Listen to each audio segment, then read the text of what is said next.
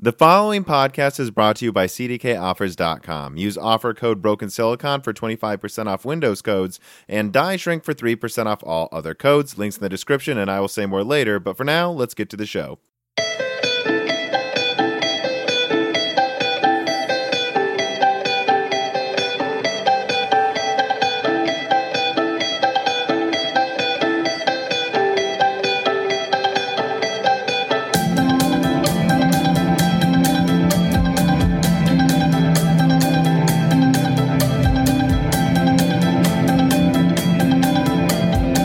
And welcome to Broken Silicon, a computer, hardware, and gaming podcast. I'm your host, Tom. I'm joined by the Pakyaka and Havadyad.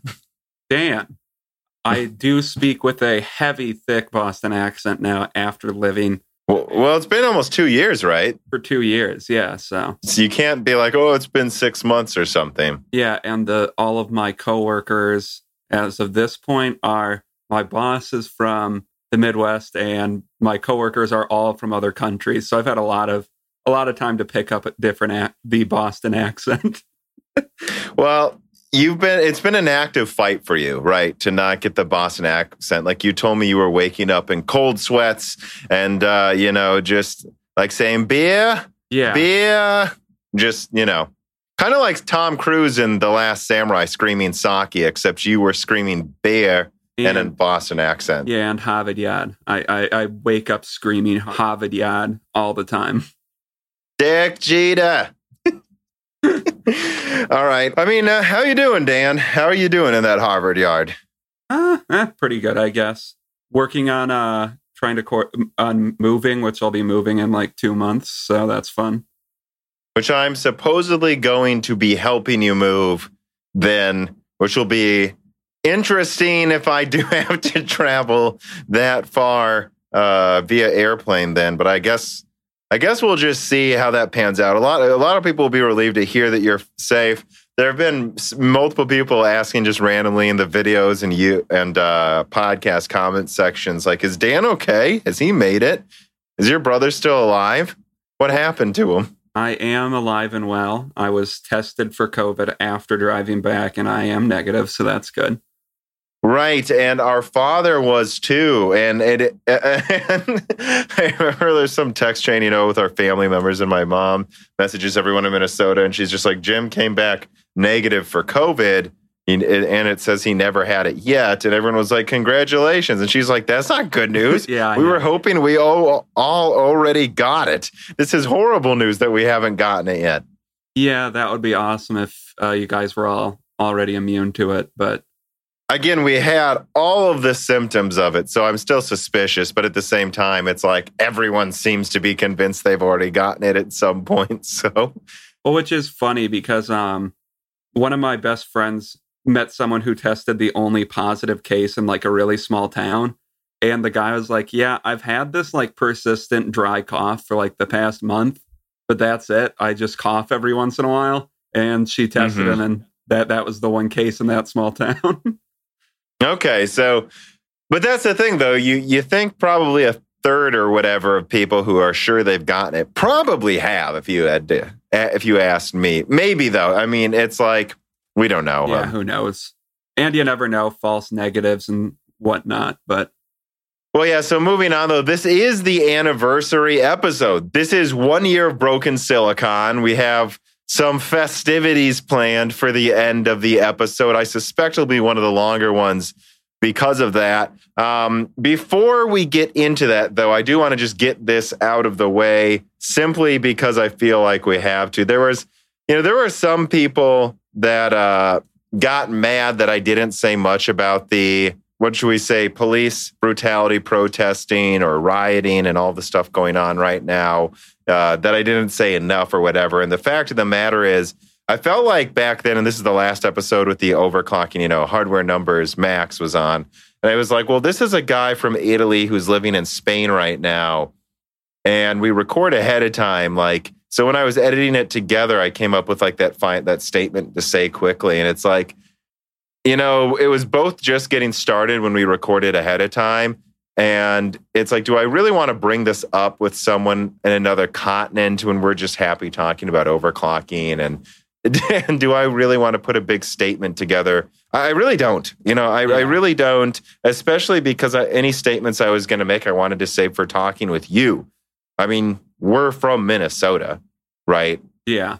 So is there anything you want to say about it now? Because this is the episode. Yeah, my opinion on the matter is, first off, I don't think it's controversial to say that George Floyd was obviously murdered. I think that's probably one of the most clear-cut cases of this I've ever seen. The other thing I want to say is I'm really sad. It almost grosses me out that I say this one. Oh, yep, here's another case of this happening. And obviously, I think some type of massive reform needs to be done with our policing system. I'm not one of the people calling for police forces to be disbanded, which just before recording this, Minneapolis announced they're disbanding their police force. But I think mass reforms need to happen, and they've needed to happen for a while. Yeah, I to be honest, and I brought this up in the other episode, and we won't dwell on this, guys. Like, you can skip like a minute ahead or whatever. But I snuck out during the protests Monday last week. Yeah, Monday last week, I believe, Monday night, and got on camera what can only be described as an armed militia. If you ask me, they didn't look like they were just guarding their businesses. They seemed a little odder than that. They were in cars and like doing shifts and dressed a little weirdly. And I don't know what to say. And yeah, I swear I heard explosions in the distance at one point, and there was constant sirens. Yeah. When I went to Target this weekend for groceries, all the windows were smashed out and covered in wood. Yeah. I don't know really what else to say except that I have to speak on this because it's outside my doorstep, and my overall and in other words, I'm kind of rambling, but it's like I put together a thing for flyover states that I'm considering doing. To be honest, I feel like I probably won't because I just don't. It's just not something I enjoy talking about. Yeah. And if it comes to my overall opinion, all I can say is, yeah, I'm tired of seeing this. And I am just, what really annoys me is that someone even has to ask me if Black Lives Matter. It's like, duh. Yeah. Yes, Black Lives Matter. I can't believe that's a question that you would wonder if I think that. Like, it's insane. And I don't know. Peoria's fine. We had to touch on it. I had to give my opinion because no matter what I do, if I say nothing, I'm going to outrage a bunch of people. If I say too much, I'm going to outrage a bunch of people. If I say a little bit like I am now, I'm going to outrage a bunch of people. It's clear some of you listening are never going to be happy. So, and maybe you shouldn't be because there's a lot of problems going on right now. But just try not to take it out on me. And I guess the last thing I'll say is you have no clue what I'm doing in my spare time, what causes I'm helping, or what I do. And I don't think you should need to know. Like, you don't need me to make every piece of content I do some treatise on change. I don't need to do that. And you don't deserve to demand that from me. That's not really in the purview of this channel. Obviously, no. It's a major... And decidedly not. It's a major event, and I feel like we do need to say something about it because, I don't know, it's like everyone I see on social media now for a day was like posting black images constantly, and if you posted something and didn't do that, people would like flame your comments section. So exactly, I'm fucked either way. Yeah. So I guess there it is. I've said what little I will. I if things get way worse outside my doorstep, which they honestly seem pretty much back to normal now, then you can expect a pretty in-depth video, like what you see on Moore's Law is Dead, but for flyover states. But I'd rather go through Ampere leaks. I'd rather go through Intel leaks and talk about the next gen consoles. And that's what I'm going to keep doing. And so I'm just going to say that we're going, we talked about it one more time, hopefully to make it clear that we do not just acknowledge what's going on, but we do care. Like, this is half of what we talk about on the phone when we're not recording this, you guys. But it's not something I want to dominate our channel. I want you to be able to come here and enjoy it. But I thought if I didn't mention it while I was talking to you, it would be, again, weird considering we're both from Minnesota. Yeah. Well, then let's move on. This is supposed to be a happy episode. So let's get into a reader mail here. Fatboy Diesel writes in and he says, you guys should rent a Corvette and do 52 donuts in a random parking lot to commemorate the anniversary. What do you think, Dan? Well, as Tom knows, I am allergic to fun things when it comes to cars.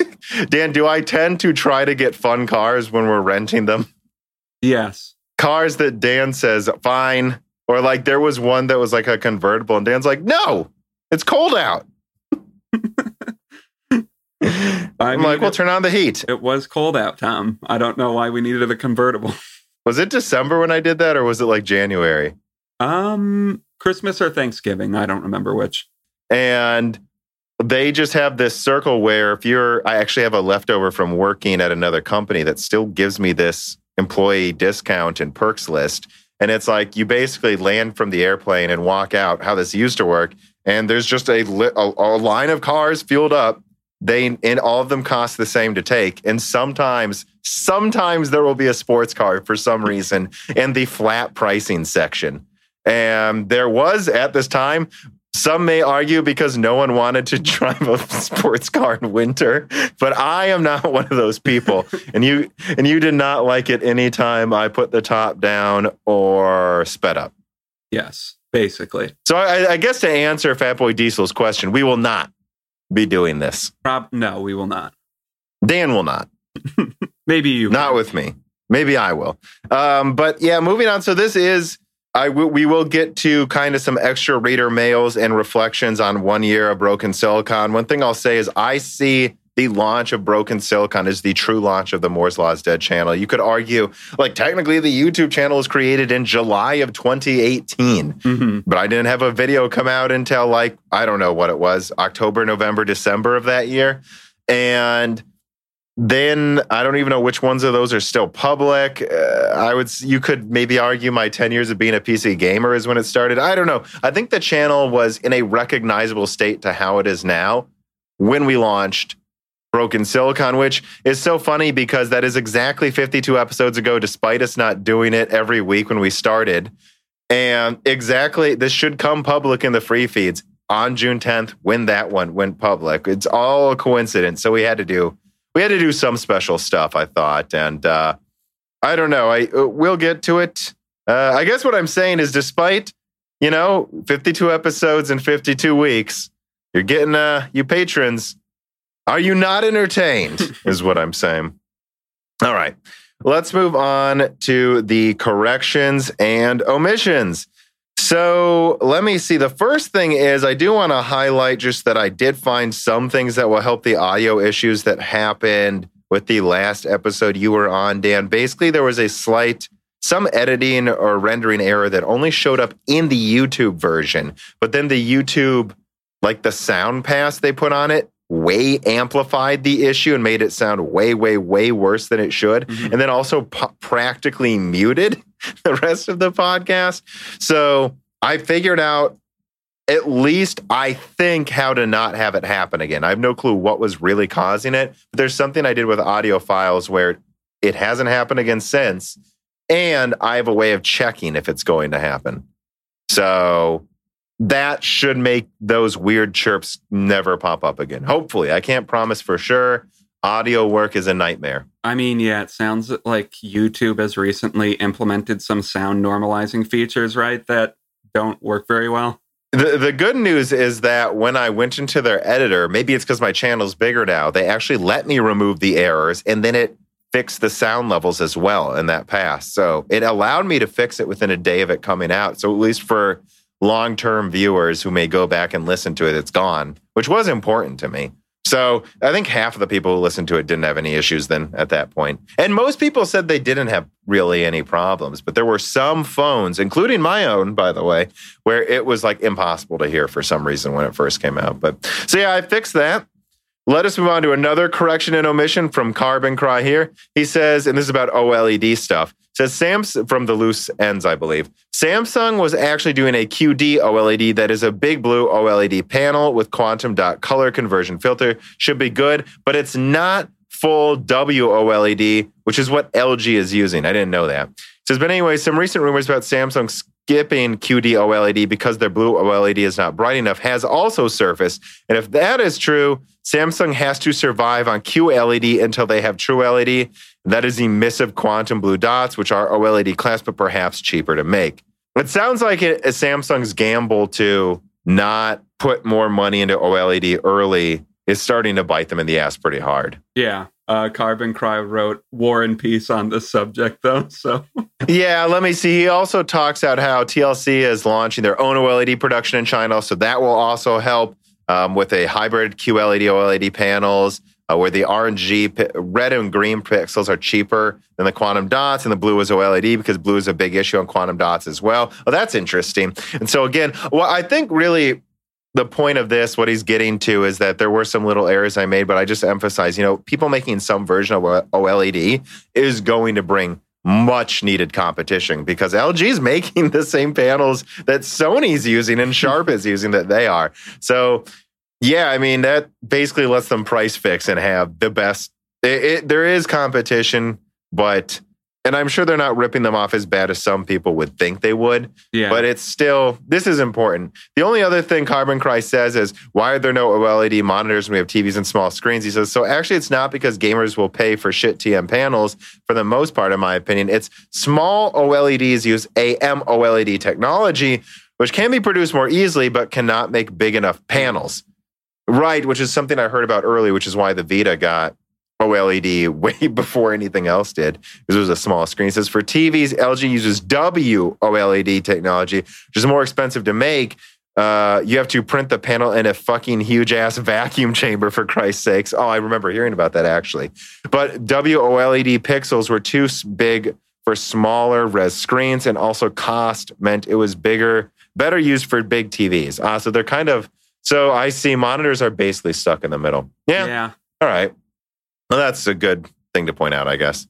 Guitar Guy 515 writes in, and he says, for Broken Silicon 50 from Broken Silicon 50, there were a few other key differences as to why it may be in demand. The Radeon 7 Pro, so that's the $1,800 version of the Radeon 7 with PCIe 4.0 support. And he says that as PCIe 4.0 support, unlike the Radeon 7, along with an Infinity Fabric bridge option for running more than one single card together, pooling the VRAM for compute instead of copying it, making the RAM more redundant. I don't remember it is allowed for more than 2 cards to link, but might be a taste of CDNA with Vega cores. But it's basically a Radeon Pro Duo for the Mac Pro, but just for anything else other than Mac OS that doesn't have the custom high power slot and also wants to pay a cheaper price. Yeah, I didn't notice that actually. That I didn't think about that it has PCIe 4.0 and a few other features. So yeah, I mean, honestly, for $1,800 in the Radeon 7 Pro is probably a steal for some people. I mean, it's not in the segment of the market that I'm interested in. So I'm sure there's a reason they would launch it at that price. And if it's selling, I'm sure there's a reason why people are buying it. Yeah.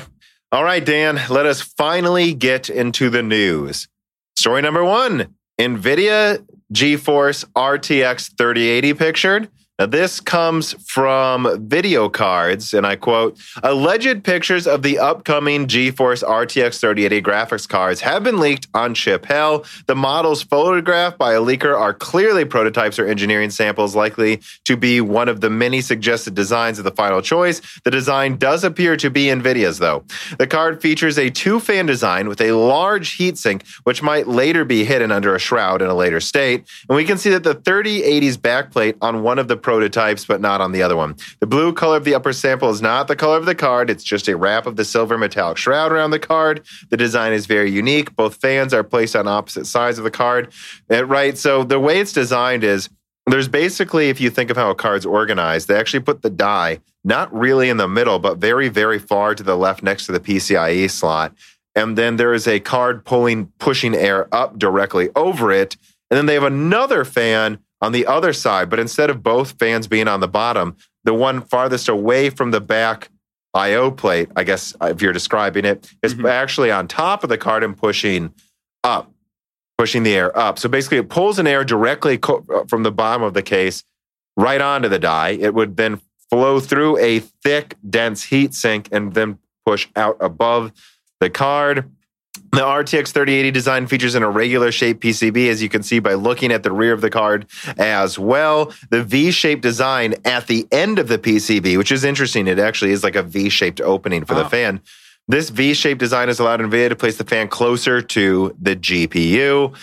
Yeah, I mean, I honestly, I'll just say it right out the gate here. I think it's real. This is really well thought out, and I think could cool the card incredibly well. What do you think? I mean, just looking at the pictures, it looks real to me. I mean, it's a really interesting design for a card. I actually didn't realize that the PCB itself had like a V-shaped indent at the end. I wasn't sure if it was supposed to or if that was just the way the image made it look. That's interesting.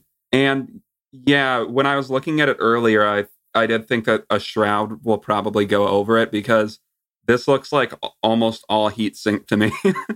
Right. And it's a lot of people going, why would they do this with a fan? And I'm like, it's push-pull. This is pulling it from the coldest part of most cases, the bottom, and pushing it up above the card, away from the die, though, not just throwing the air everywhere, intelligently pulling it to a fan as close to the die as you can that then pushes it up.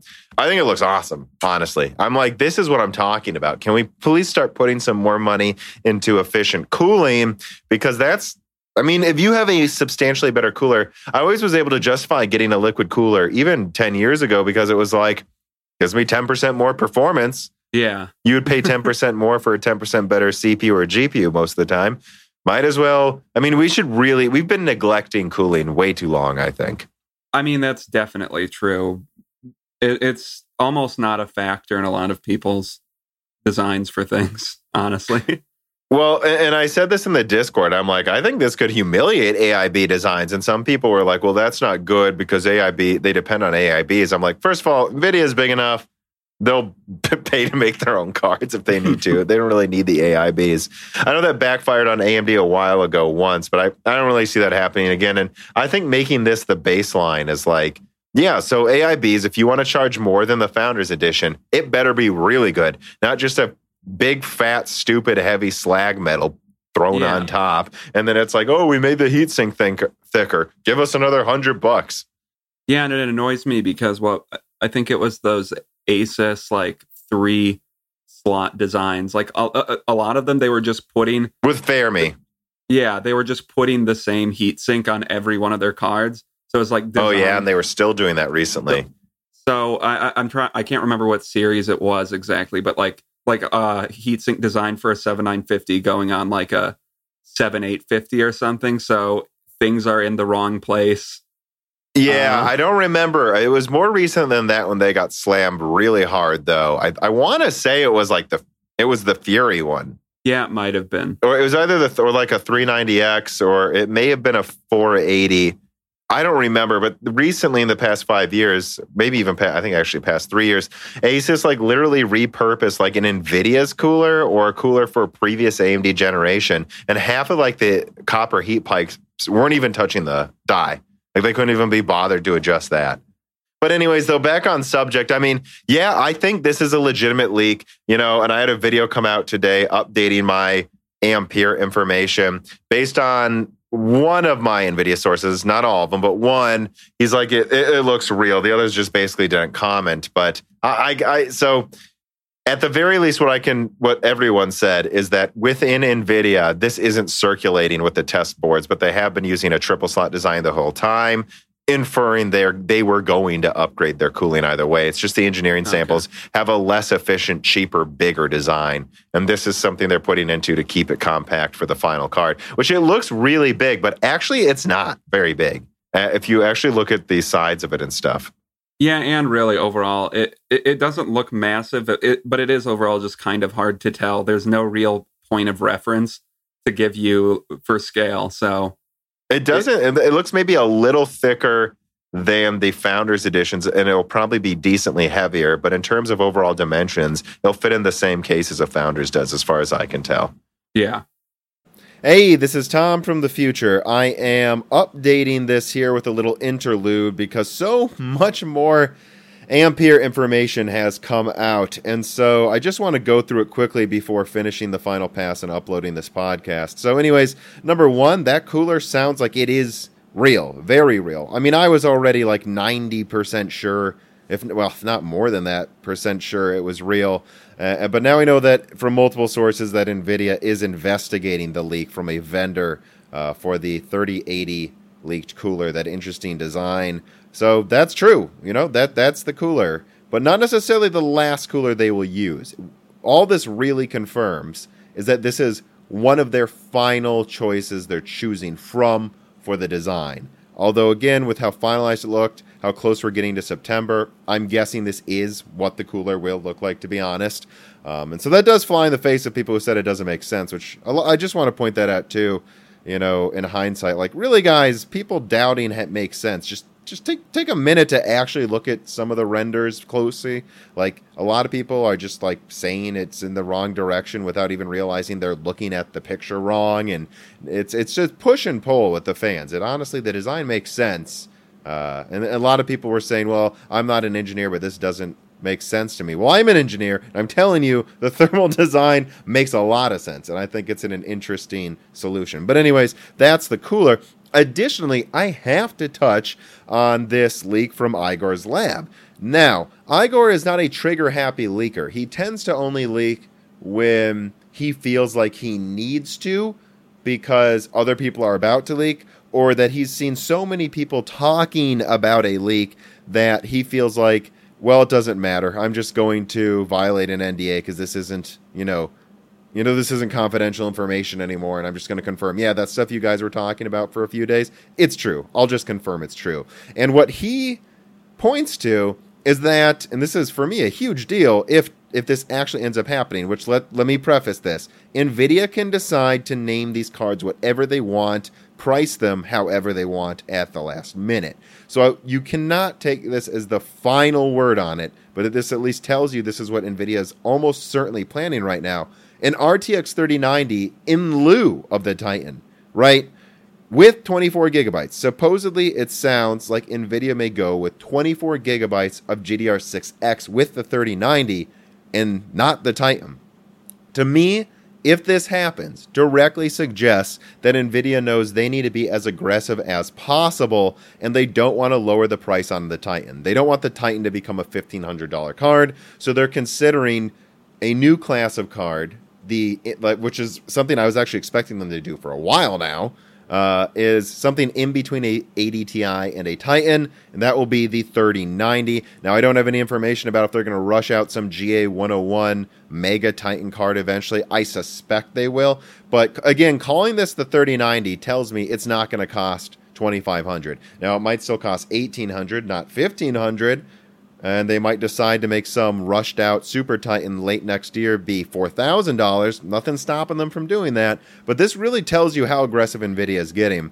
And then he also goes on to show that they're still currently planning to have some kind of 3080 Super or 3080 Ti with 11 gigabytes and then 10 gigabytes on the bottom GA102 die, presumably the 3080. I find that really interesting that they're still considering 11 gigabytes for some kind of 3080 Ti. That sounds somewhat ridiculous to me that they wouldn't go with 12. Like, how stingy do you have to be with that? But, maybe it's because they're just going to be aggressive with the 90. Maybe the 3090 is 1200 or 1500, and the 3080 Ti is now 1000 or 800, and then the 3070 600, 700. I don't know.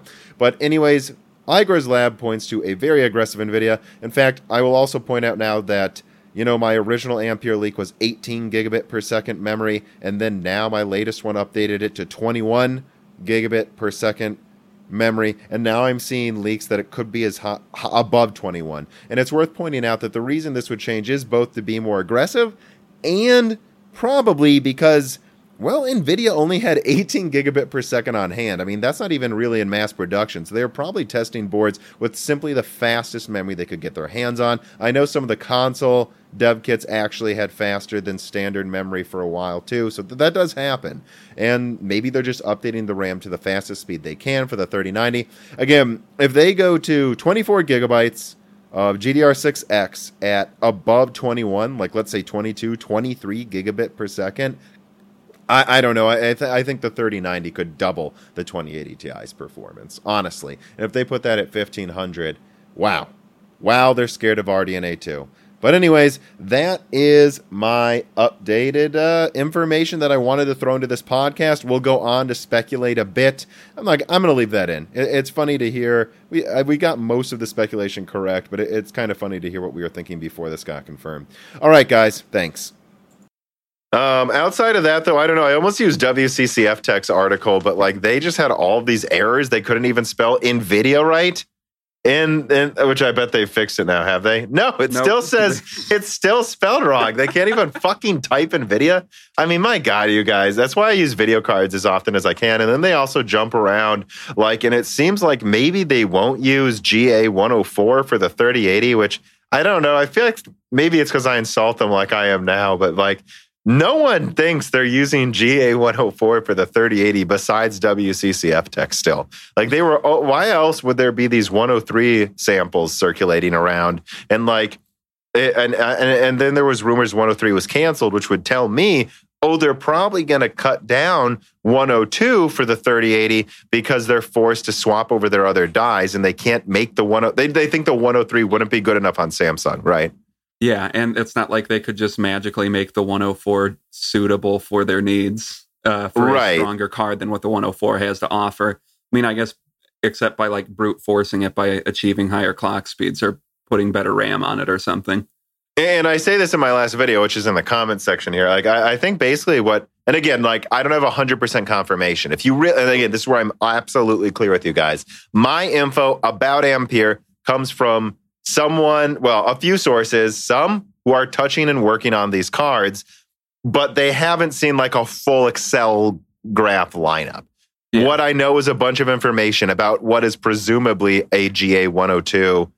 We don't know if it's the full die or cut down. I suspect it's the full die because it seems to be performing about 80% better than a 2080 Ti, which tells me it's probably close to the full die. And I'm making my projections based on that. So I don't know the full lineup, but at least to me, it sounds like they're going to have a 24 gigabyte Titan with 1 terabyte per second of bandwidth and up to 90%, honestly, higher performance than a 2080 Ti. So probably somewhere between, but not in all games, maybe 60 to 80% better performance than a Titan RTX. And then below that, it'll be slightly cut down, but probably, I think, still 384-bit with 12 gigabytes of RAM. And that should be, again, 70% better than a 2080 Ti. And then the 3080 looks like it's 20% cut down, just like the A100 is. And that one probably with 10 or 11 gigabytes. And it should destroy the existing Titan RTX, even the 3080. And I think they're doing this so that, they have to because only 102 is basically ready. And they want to launch this in September next to Big Navi. And then also, I believe they don't care if availability is terrible at first. They want to keep the performance crown. They don't want AMD to beat the 3080, at least not by a lot. And they want to be able to keep that $800 price point, right? Yeah. And like the leak shows that they might be using 20 gigabit per second. 21. 21 for the 3090, which shows really high bandwidth. I mean, I'm excited to see how these things perform. They look really good. Hopefully they won't be insanely expensive, but I suspect it looks like they're probably going to try to target the same price point. Yeah, I don't think they're going to raise prices unless AMD pulls a Vega. But I do think they're doing this so that no one complains if they keep the $800 price point for the 3080 or the $1,200 for the 3080 Ti, which I guess they're going to call the 3090 now. Supposedly, again, don't know for sure. And again, if you just think about the differences in bandwidth, you can almost project the differences in performance. Like the full Titan with a 5.376 core at like 2.3, 2.5 gigahertz. So maybe even overclocking, I could see this going higher than 2.5, honestly, guys. and with 21 gigabit per second memory. And then you go to, I'm guessing, I don't know, they might also use 21 for the 3090, but then also cut it down by 10%. And then if you go down to the 3080, that sounds to be 10 gigabytes. Now that one, I wouldn't be surprised if they went down to 18 gigabit per second and then also cut it down by a solid 25% so that it's, more like 20, 30% better than a Titan RTX.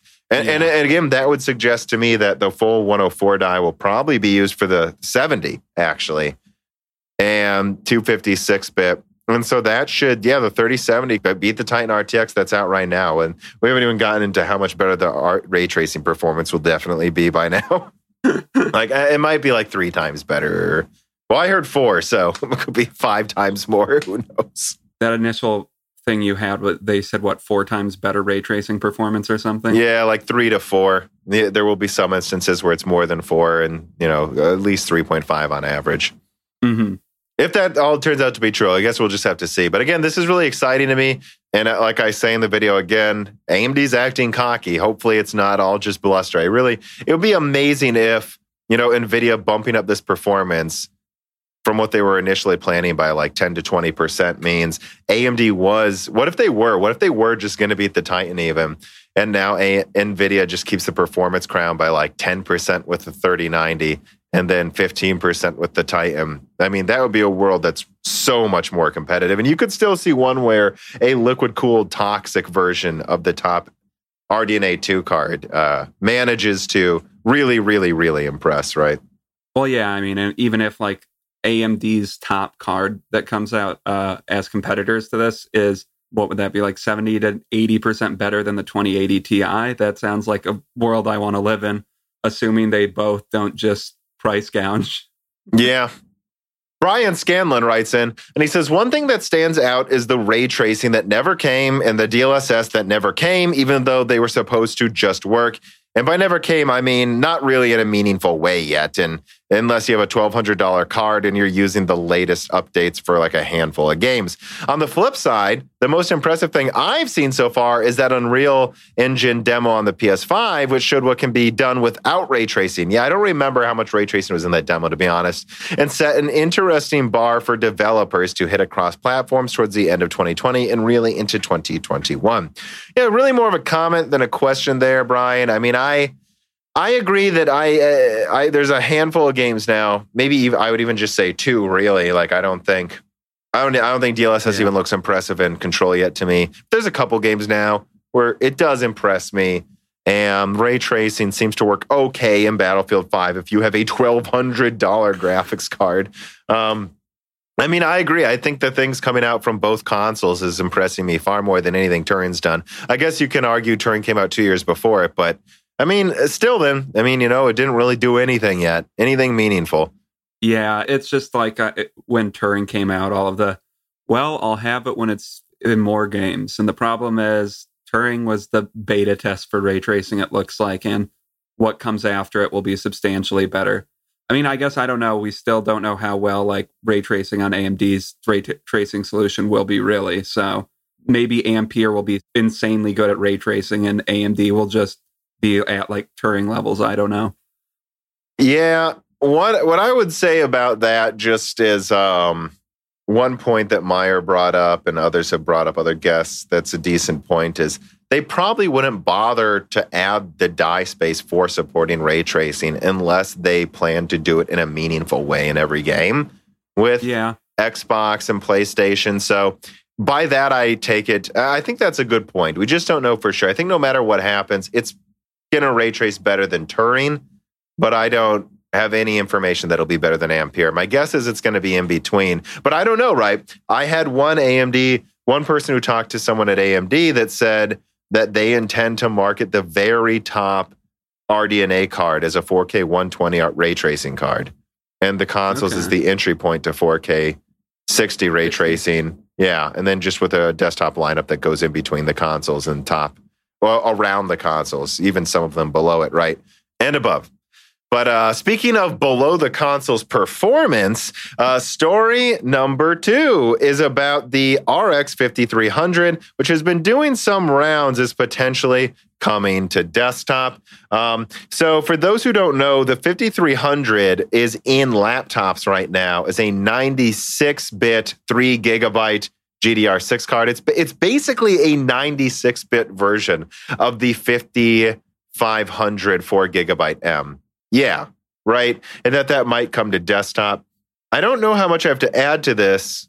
Really, I don't know. What do you think about this coming to desktop out of nowhere, Dan? I don't know. It's interesting. The entry-level market used to be a lot more vibrant than it is now. It seems like people only ever talk about the mid-range to high-end markets now. Yeah, it's all APU talk usually in the low end. Yeah, so I mean, I think this looks like probably close to the minimum level of performance you could get. I mean, minimum price you could get for a card in this day and age. So, I mean, I don't have too much to add to that, I don't think. I don't know. It seems like it might be okay. I don't like that it has 3 gigabytes, but...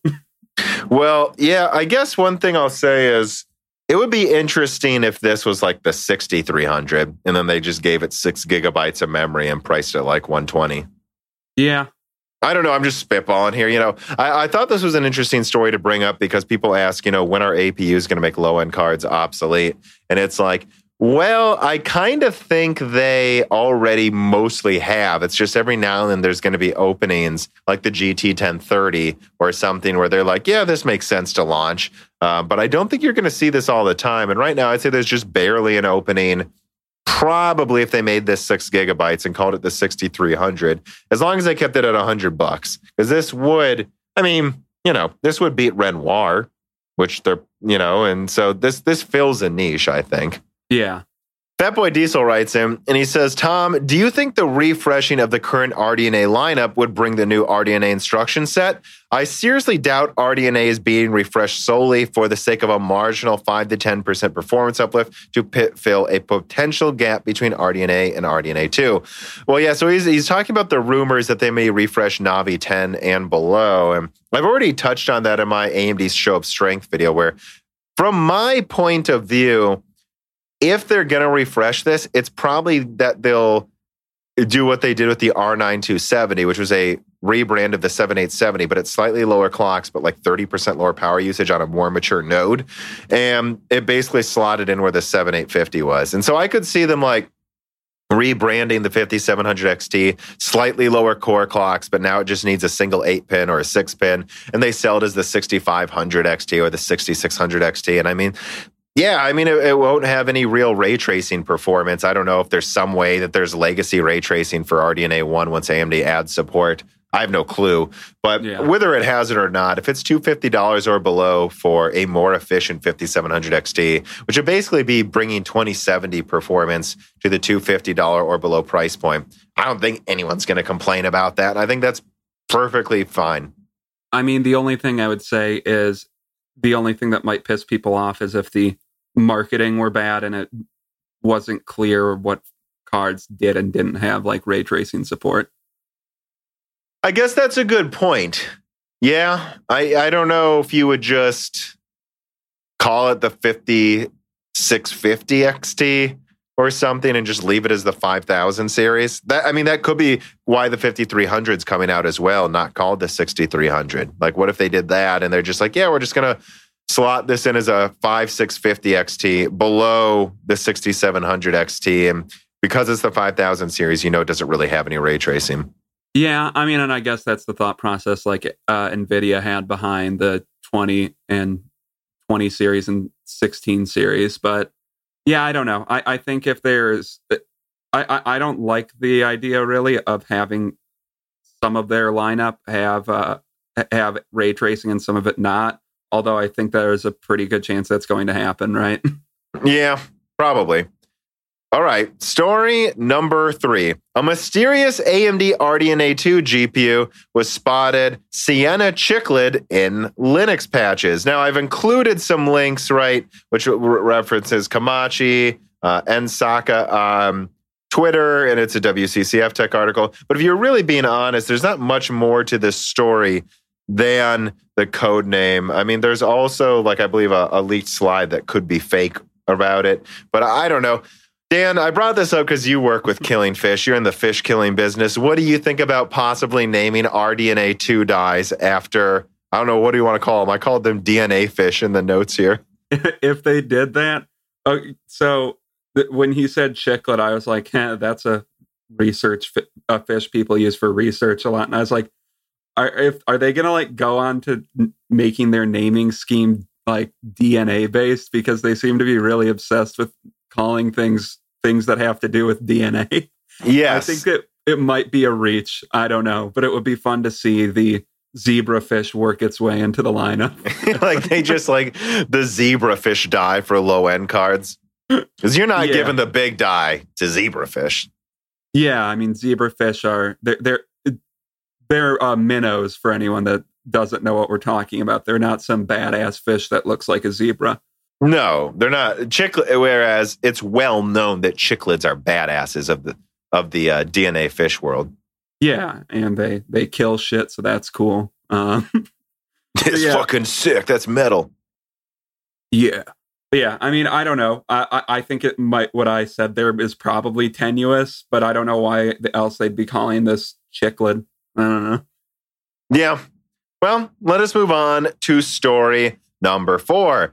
AMD Big Navi to arrive before the next-gen consoles. And I quote from Video Cards, AMD has confirmed that their upcoming Big Navi graphics processors will be the first product based on the RDNA 2 architecture. This means that the next-generation gaming consoles, PS5, Xbox Series X, which are also officially featuring RDNA 2 derivative-based graphics cards, will in fact arrive after Big Navi, if this is correct. The statement came from AMD's CFO, Devinder Kumar, who confirmed this during the Bank of America Securities Global Technology Conference. He said that Big Navi will be AMD's first RDNA 2 product. He admitted that there's a lot of excitement for Navi 2X, or what our fans have dubbed as Big Navi, which led him to say, Big Navi is a Halo product, by the way, and enthusiasts love to buy the best, and we are certainly working to make ours the best Halo product this year, which is really exciting. This is what I'm talking about, right? AMD is acting like they could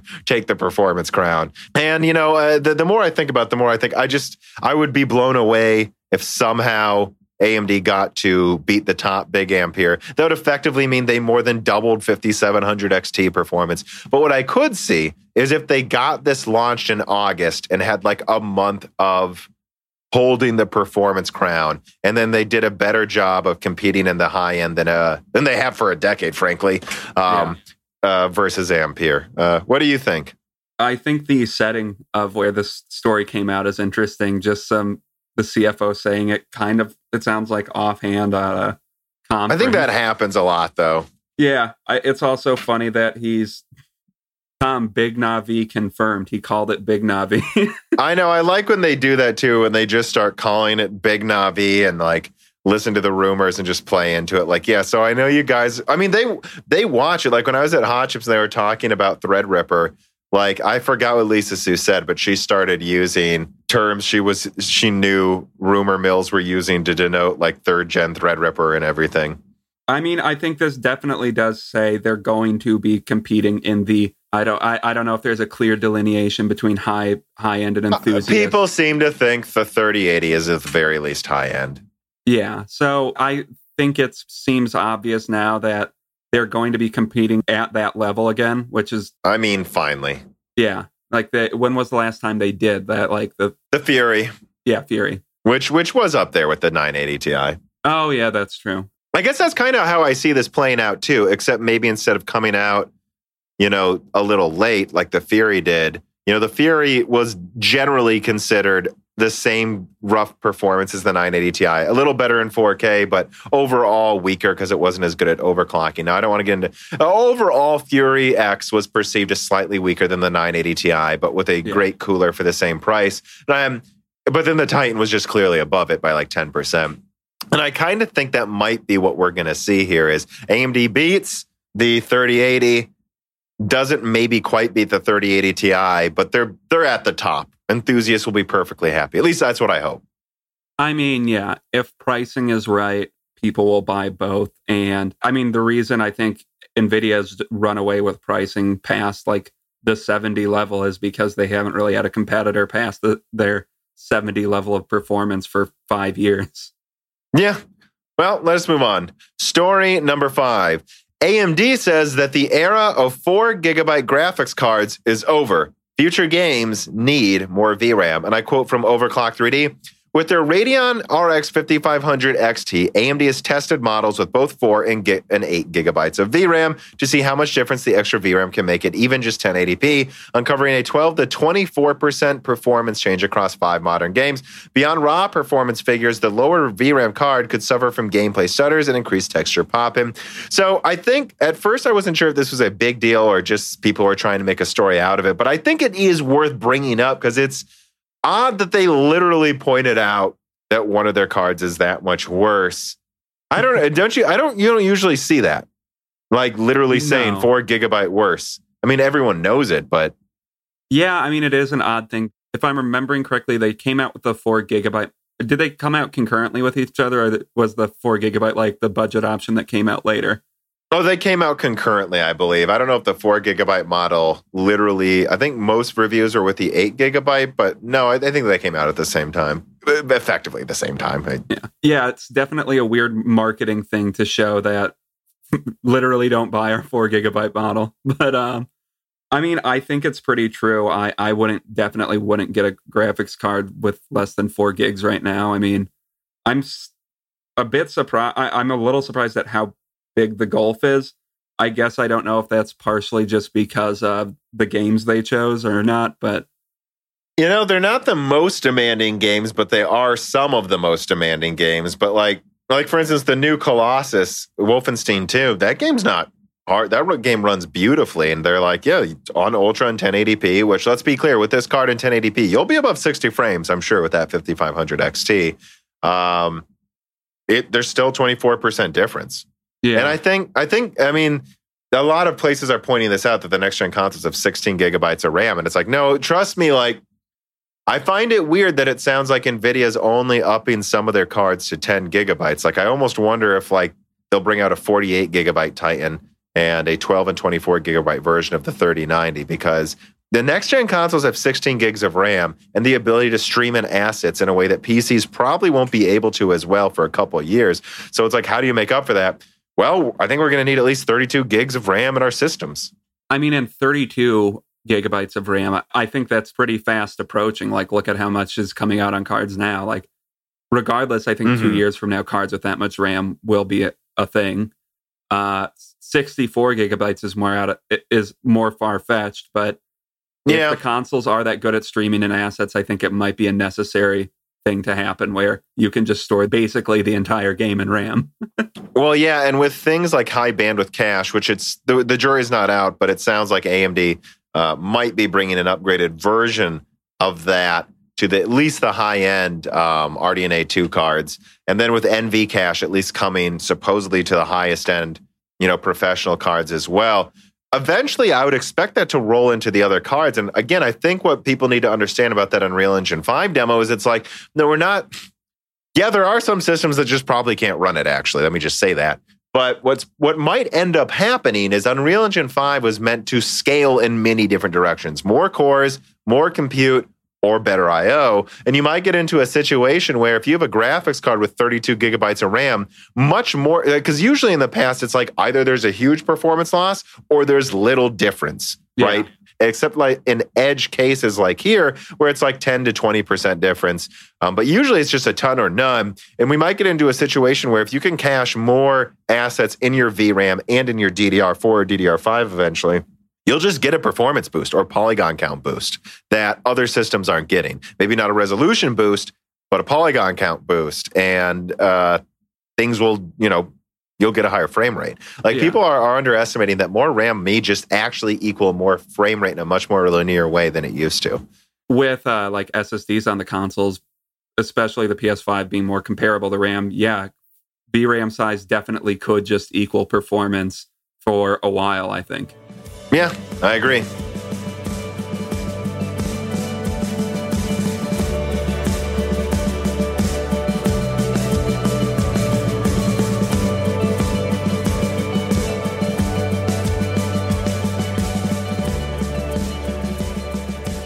For my new benchmarking station, I did use a legitimate key of Windows 10 Professional, and that's because it's just not expensive if you go to CDK Offers. They did sponsor me to say this, but I used their website, and it works well. They have great customer support, and if you use offer code BrokenSilicon, you'll get 25% off Windows software, and Die Shrink gets you 3% off all software on the website, including game codes. I will reiterate, it was really easy for me to actually set up an account on this website, search for Windows, buy the code using whatever payment method I wanted, and they do have several options, and then I simply got sent the authentic key and downloaded Windows 10 from Microsoft's website.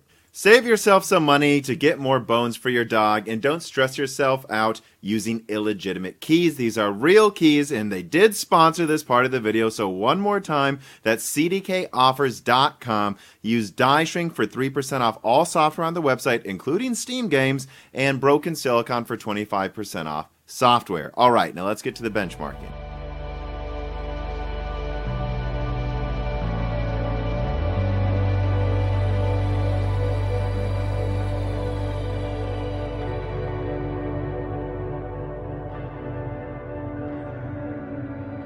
Number 6, more Intel Willow Cove, Golden Cove, and Ocean Cove info emerges from yet another source. And so this came from Twitter, and I retweeted it with my own little comment. But basically, if I'm looking at it right now, he basically says Skylake, if that's 1x, and then all of these other ones, right, like Comet Lake are 1x. And then you get to Sunny Cove, 18% better performance.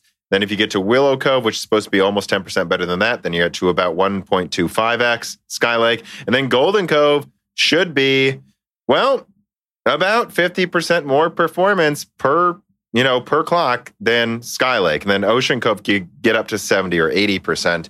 And I just retweeted this because I'm like, dude, that's the conclusion I came to with my leak about Whispers of Golden Cove in October.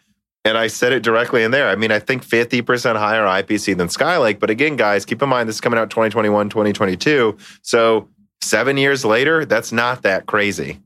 No. And I mean, I don't think any response should be, that's crazy. That makes no sense. I mean, I guess they finally figured it out after 5 years of stagnation. But yeah, it shouldn't be a surprise. I mean, that uplift that we're seeing in Ocean Cove, which would probably be in like Meteor Lake or something, right? That's a pretty big uplift from even or Lunar. Yeah.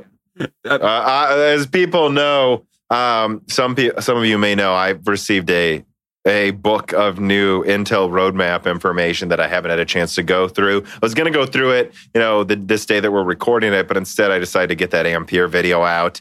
But yeah, so you can expect a lot of updates from me about all these architectures soon. And yeah, I mean, I don't know. Skylake's gonna be very, very, very old looking in a couple of years. I mean, honestly, when I think about people comparing it to Skylake, it'd be like if for some reason in a couple of years, it'd be like if 2 years ago we were comparing Skylake to like the Core 2 quad architecture for some bizarre reason. It's like, it's been 7 years. Skylake wasn't some golden architecture. It was just really, really good at gaming with it. The game only needed 4 cores. Like, that's it.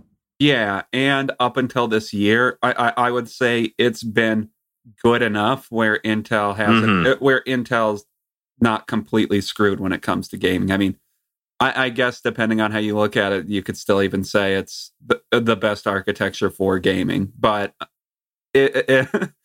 I think once the 8 core 16 thread consoles come out, it's going to quickly look very obsolete. And yeah, that's why they're adding more cores. That's why Alder Lake is supposedly going to be 16 cores, 24 threads, which is an interesting design. Which I have more info on that.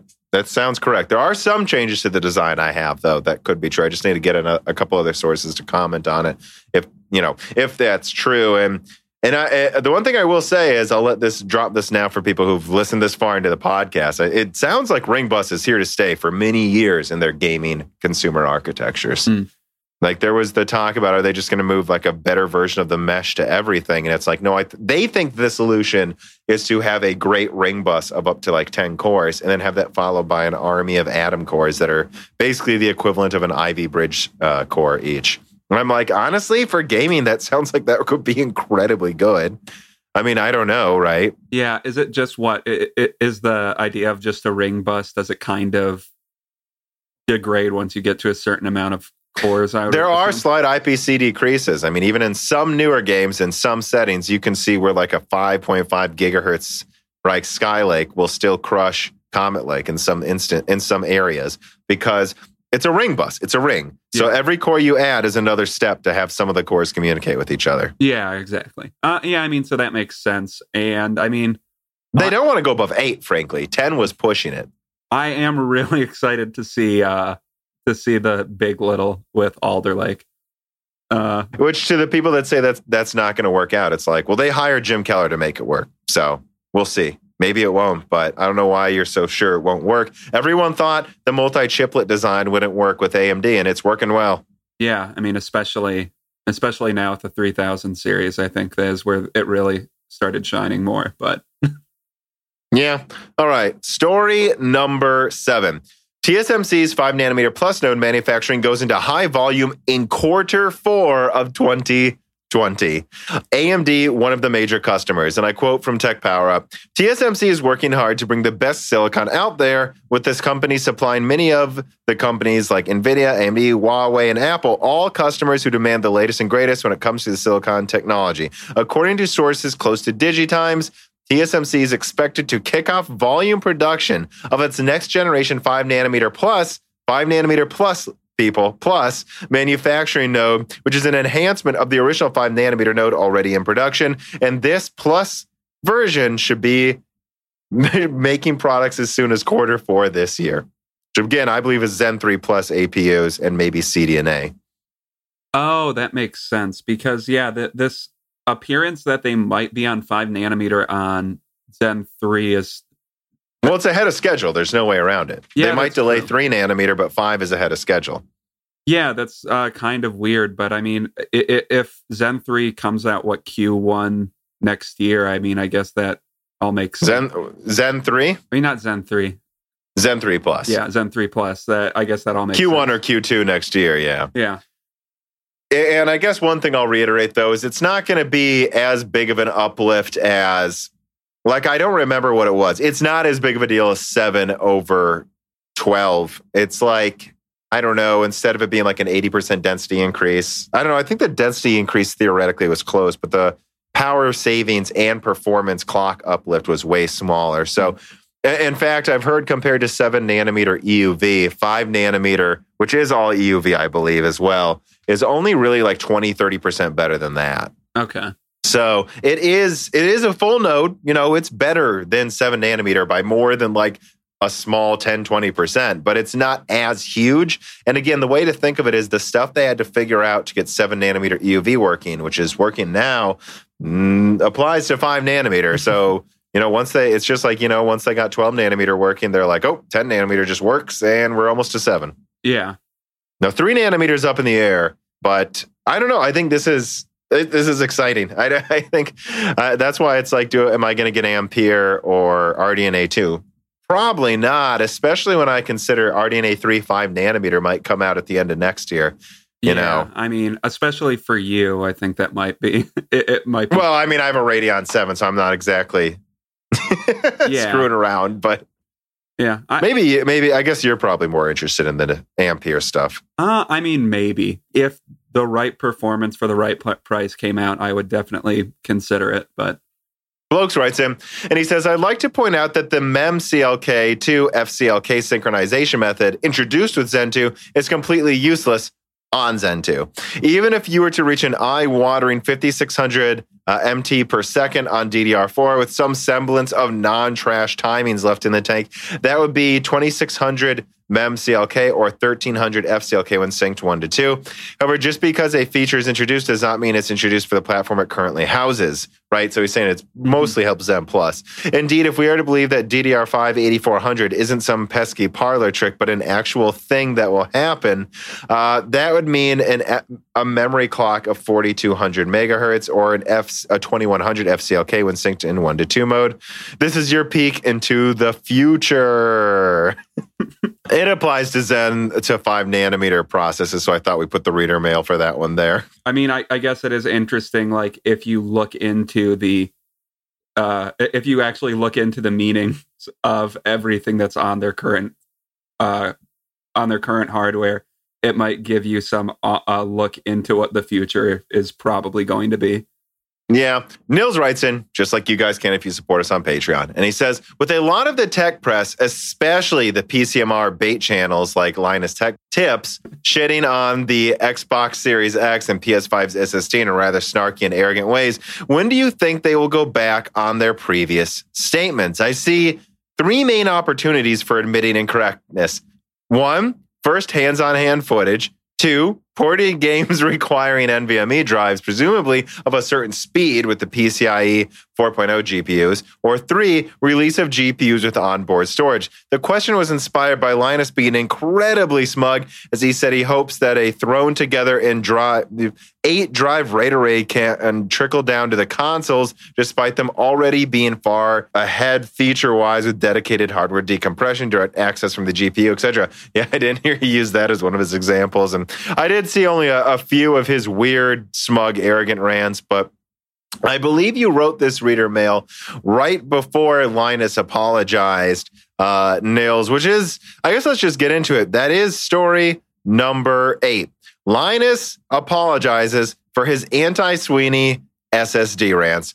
Epic Games CEO Tim Sweeney recently stated that the upcoming PlayStation 5 would feature a storage architecture far ahead of anything you can buy on anything on PC for any amount of money right now. Linus initially attacked Sweeney's statements, citing existing SSDs with faster read-write speeds. In his video, Linus explains how he misunderstood Sweeney's statement, apologizes for spreading misinformation, and discusses some of the cool tech that makes the PS5 truly exciting for gamers of all stripes. I actually had a tweet about this where I said, this is not just a well-made video and a good apology, right? So Linus apologizes for, like, honestly insinuating weird things about Sweeney for going out of his way to say good things about the consoles, and then takes it another step farther by explaining how the PS5 works, explaining how he didn't know that ahead of time, which I find bizarre how arrogant he got, honestly, though. He got so arrogant about Sweeney's statements without actually watching any of the information, it seems. But then went on in this video to basically explain it to everyone. And I said on Twitter, this is a net positive. This is a rare time where someone made a mistake, apologized, and found a way to make their mistake be a chance for everyone to learn, and in a way they probably wouldn't have otherwise. Well, I mean, I think other than the video, the Mark Cerny conference, this is probably the largest audience to ever see the architecture actually explained. So, yes, and he did a good job of explaining it too. Yeah, he did a very good job of explaining it. I mean, I watched it, and there wasn't really anything new to me, but I'm sure there were a lot of people that hadn't seen it explained like that were going around Reddit shit posting about who had never actually taken the time to look into what it meant. No, it's not just the speed of the SSD that matters. It's that and several other features that are being included with the PS5, and the fact that it's dedicated hardware to this. So optimizing around their hardware solution is essential to making the PS5 work well. Right. Which is something I've had one developer that I speak to literally give me this example. It's like there's just no way to really utilize that bandwidth in games right now. And that's why you see faster SSDs twice as fast as a hard drive in loading. But then the fastest SSDs, which sometimes the fastest SSDs have more bandwidth difference to a SATA drive than the SATA drive does to a hard drive. And yet the difference in load time is 20% more or something, or 20% less, I should say, really. And the reason that is there's no way to really utilize that bandwidth effectively to load the game in. And the PS5 went out of its way so that when it says 9 gigabytes per second, it actually means 9 divided by 100 megabytes, what we have in consoles right now, to actually load, 100 times faster. Instead of, and I saw this honestly in the Xbox Series X State of Decay demo, twice as fast. If you don't have that 6-tiered storage, that direct access to the GPU, and all of these other co-processors, you're never going to make a game load 10 times faster despite having 10 times the bandwidth. Yeah, right. Exactly. And he explained that, and I'm just glad the truth's finally coming out more and more. Like, I don't know what to tell you guys. It's like some people call me a fanboy for just reading the information.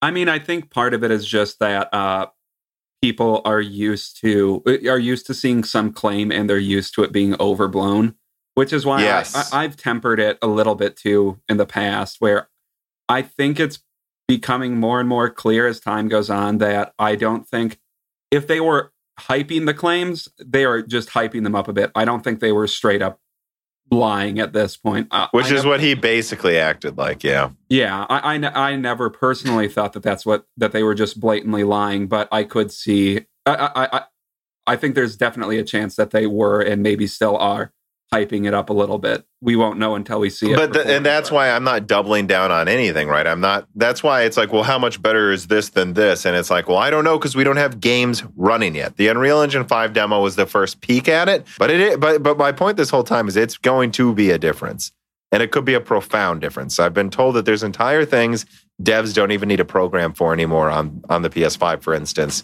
specifically that makes it a lot easier to build the game, one, and that number two saves a ton of draw calls to the CPU. Thus, but I don't know. I don't know how much percentage better that makes, whatever, right? Yeah, or maybe that leaves more space for, I don't know, like AI optimization on the PS5 to be ran by the CPU, and it doesn't need to be constantly coordinating draw calls or whatever. So, yeah, the implications are large. Yeah, people need to stop ignoring them. Bootman writes in, never really found consoles that appealing. Well, let me cut you off right there, Bootman. I just find hardware appealing. I've never thought of it as a console or not, but let me continue reading here. They work for gaming, that's all. Well, also, that's not true. But, I mean, it used to be, I guess. But anyways, he says, since the late 80s, I've been gaming on PC. The evolution has been amazing and seems to only get faster. Again, after Intel's 10 years of 4-core dominance, I suppose, as an outlier. But we really needed AMD to pull their finger out, and thanks to Lisa for that. He goes, Dan, I guess he has two questions here. Dan, have you ever had bad experiences with AMD? So let me ask that first before I continue his reader mail. I mean, I guess the way I would put it is not too bad. No, I mean, the 3090 broke, right? Yeah, so it was I always get it mixed up if it was the Vega 56 or 3090 that broke. 3090. Yeah, it was the 3090. I had a DOA 3090, which sucks, but you get DOA components every once in a while, and it frankly wasn't that big of a hampering to what I had. I mean, my 2700X right now is working fine. I dropped my Phenom, which that was my fault. The 8320 I had was okay. I mean, it was okay. It was cheap. It was okay, and I paid an okay price for it, so I got what I bought. Well, what I would say is I had a 470 8GB break, right? If you'll remember, a few weeks after I got it. But that worked out awesome for me because I just sent it back to Newegg because it was under 30 days. So I just got my Insta refund and sent it back. When I saw there were $300 Fury Nitros being sold, and I'm like, oh, I'll just get this 20% better card anyways. Which I guess it's not 20% better now because of how it's aged. But back then, that was, a quieter card than that 470, 20% stronger for less money, or for about the same price I paid for the 470, actually, because it was some souped up 8GB version of the 470. And so that worked out fine for me. I think, Dan, can we be honest? The worst experience we've had with AMD was their drivers in January, December. I mean, yeah, because I would say that aside from DOAs, which I really don't assign that much blame to a company for a DOA for the most part, regardless of who it is, just because that happens every once in a while. If an article comes out like 30%, not 30, like 10% of these cards are DOA, that's really bad. But like as far as an individual basis, that's just a shitty thing that happens every once in a while. And other than that, though, I've never really had an AMD product break on me. So yeah, I guess I would agree. As far as an issue with the company, I think that those driver issues are the worst I've ever experienced. Right. And then Bootman goes on and asks, are consoles really setting the baseline for gaming now? Did they before? love the content. So that's really a different question, rounding back to that console discussion we were having. And we talked about this before, and Linus talks about this in his apology video. Linus says something I've said, something I've heard the good old gamer say, which is, I'm not so sure that consoles are setting the baseline so much this time, so much as I'm worried PC gaming is going to hold back console performance. And I know some people call us console fanboys for saying stuff like that, but it's like, guys, it's like the math is there. The info's out there.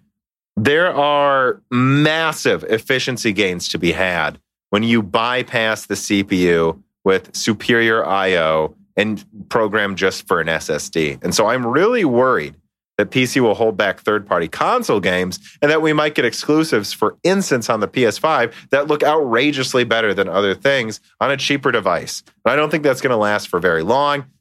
As always, there will be brute force and PC gaming will evolve, which I've talked about, with way better games in a few years, but there might be an awkward period there. And in terms of just, anyways, though, previous consoles setting the baselines, the problem here is it's like, if you were before the 80s, there was no gaming on PC. It was just horrible consoles. And it's basically been this migration from consoles moving from just a wildly different price point to being competitive with PC. It's actually a new thing, relatively speaking. It's like, if you compare the PS1 to PC, it's like, yeah, your PC is stronger than this PS1 or this Nintendo 64. But guess what? It also costs $3,000 fucking dollars, and this console's $200. So what's your point? Well, yeah, I know. I'm trying to think. I guess the time where what PC was truly in the picture for gaming in the 80s. Yeah, I guess that's true. I don't remember much of the history, honestly, before. Well, you weren't born in the 80s, so. Well, I shouldn't say I don't know much about the history before like the early 2000s.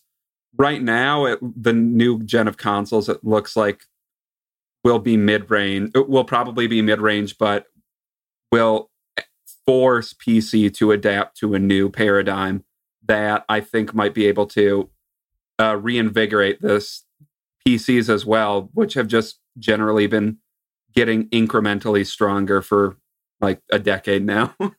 Yeah, and I've had a couple, at least one developer who never really got back to me after his initial conversation with me, talked to me about how, like, you know, introducing CDs forced devs to work on, like, basically streaming and assets for the first time with open world games because they had a lot of data they could work with. But the bandwidth was horrific on the PS1. And I know some people make fun of me for saying this, but like, there's a lot of consoles like the Xbox 360 and PS3 that brought in, you know, 6 threads for gaming that were just not being used on PC, for instance. And then before that, like I said, with disc-based games, you know, so there are things the consoles bring in where it forces the devs to go, okay, well, now we have to utilize this technology because 100 million consoles will be sold and we want to sell our game on this console. Yeah. And that benefits PC most of the time. To get back to what he's saying, though, it's like a PC, like, it's like, it really was the PS4, Xbox One generation that was ever even remotely comparable to price performance of PC. Before that, it was just an entirely different realm, like different devices. Like, I don't even know how you compare, for instance, the PS2 or GameCube to PC. They're entirely different architectures. The GameCube was dirt cheap. Like, how do you even compare that to a $2,000 PC? Yeah, that's true. And they did far less. The PS2 just booted up and played DVDs or games. It had none of the multimedia stuff PCs had at the time either. I mean, you are literally right that there is objectively less functionality on a game console than a PC. But I don't think not that much less. You know, it used to be most people had like a console, you know, like a GameCube, a Nintendo 64, a PS2. And then if they had a lot of money, they would have not just a cheap laptop, but a gaming PC. And it's kind of going the other way around, where a lot of people have decent computers, and then the console is becoming the more luxury gaming device just because it only really does. It's not that it just does one thing anymore, but I think you're finding consoles going back to oh no, all we really need to do well right now is gaming and content consumption. I mean, yeah, that's true. It's a luxury device now. Everyone has a PC, and they all play games. PCs aren't that expensive anymore. I mean, I've helped friends build gaming PCs for like $600 before, and it wasn't a great gaming PC, but it worked fine. Well, and now look at Renoir, look at Ice Lake. That level of graphics performance, you can run the majority of games ever made well. Yeah. So it's more of a luxury to be able to run all of these newer games on. Yeah. Fatboy Diesel writes in and he says, I bet 50,000 francs that Microsoft will resurrect Kinect for VR. Yeah, I don't know. I might take that bet. I don't think they're going to. The only way I see that happening is if they say PSVR 2 is successful and then decide to launch some kind of competitor. I don't think Kinect's coming back anytime soon. Do you? Well, I mean, resurrect Kinect. I don't know. I don't know why they would use it anymore other than VR, I guess, but it's kind of a dead feature that no one really cares that much about. I mean, to summarize the discussion, I don't know what they would bring Kinect up for. Like, do you think we're going to go back to making games where you throw a big red ball? No. Because that's all they used Kinect for. And I was actually really impressed by Kinect when it first came out, but they never seemed to do anything with it. I assumed it was because no one wanted to use it, but you could just make the simplistic argument. Look, if no one used it to make a good game, maybe it wasn't able to. I saw Kinect firsthand, at least on the 360, and the delay times on that were god awful. I'm assuming it was then. Well, the one on the one was pretty impressive. They just did literally nothing with it. I mean, and I think the problem. You're right. Like the problem is, what do you do with it? Like there's just so a limited number of things you can do with just your hands if you're not being like filmed by several cameras that are mapping all of your movements. Maybe you could do something really cool if we were mapping all of our movements, but I don't think that's ever happening. All right, and so that finishes up the stories, the questions I put there relative to the main stories, the reader mails. Now we're to just one final segment we wanted to do, and that's kind of looking back at a year of the channel, and the first Broken Silicon episode. Well, I guess, yeah, and I encourage you guys to send extra reader mails, looking forward or any other things you want to talk about. And let's start here, though, Dan. Did you re-listen to part of the first episode from exactly 1 year ago? I did. I listened to some of it. As you know, I am allergic to hearing my own voice, though, so it's I couldn't listen to too much of it. Yeah, I mean, you were definitely nervous, but I didn't think it was as bad. There were definitely more awkward pauses than usual. And I thought it was, I don't know. I got to say, actually, one thing I noticed is some of those times I was quote unquote cutting you off. It was definitely, I didn't align the audio perfectly. Oh, that's interesting. Yeah, I guess you are right. Which is interesting because I heavily edited that one for a few hours, more than a few hours. That first one took me forever to get done. But yeah, I noticed that I wasn't actually cutting you off half the time. Like you could tell it was starting another conversation. So we've gotten much, much, much better at handling this too. Yeah, and it's just like natural talking.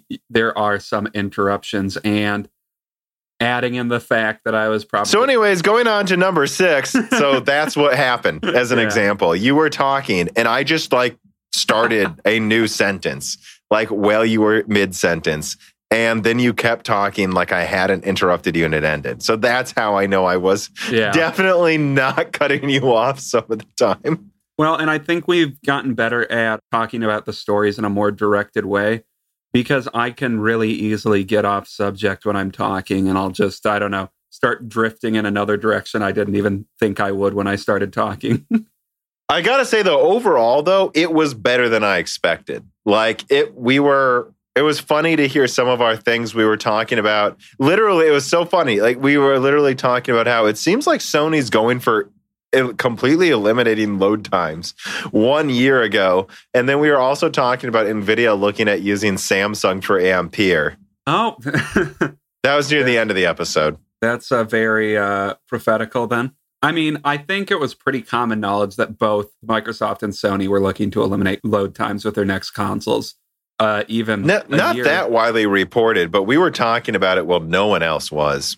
Yeah, that's true. Because when did they do that Spider-Man demo thing? That was late last year, right? Or I think that was around that time. I don't remember if it was after or if this was before or after, though, that episode. Okay. But yeah, you definitely sounded a bit nervous. I mean, I'm sure I did. I generally don't consider myself the best at talking in general. So I think I've gotten better at it, especially in this regard, because like in school, even though I knew like everything that I was doing in my head, like when it came to like OChem or calculus, stuff like that, I had a really tough time explaining my thought processes to other people. And I've always had a hard time doing it, I think. Well, hopefully this podcast is helping you get better at it. It is. But yeah, there's another thing that I remember. So the first episode came out before Zen 2 was officially like really shown off. And the funny thing was we were still just talking about that episode, how blown away we were by Zen Plus's price performance. And I think I stumbled out because I listened to most of it. I skipped around a little bit. I didn't listen to it, the whole thing from start to finish today. But it was funny to hear like me and you just starting to rant, just like, we don't know what people want anymore. Like the 9900K, yes, it's like 10 to 20% better at gaming sometimes. It's double the price and uses more energy. Why is anyone acting like that matters when it's that cheap? And it was just, we were just like ranting on and on. Like, well, what price do people want anymore from AMD? Like, what does it need to be? Triple the price performance? Oh, yeah, I do remember that. And I still think that, but... Yeah. So Steak and Chicken Man writes him, and he says, what's the next big thing for Moore's Law is Dead? And I would say, honestly, it's the continued increase in quality and then hopefully making this my full-time job. That's what I'm planning to do. Honestly, I just let you guys know this summer. I'm hoping to. I didn't do it too early. And I think a lot of people who get into YouTube or whatever, or podcasting, leave their job too early. And then they, you know, I tried to stay in as long as possible, not just so that there isn't this drop off in quality of life or whatever for myself, but it's also so that once your channel starts growing quickly, you need to hire more help. And I want to be able to actually pay them, right? And then also, I don't want to be beholden to certain advertisers or content types. I want to be at a level where it doesn't matter. I can say whatever I want about AMD and Intel. And the fact that this has been a secondary job to my main job, which pays well, means I couldn't care less if AMD talks to me.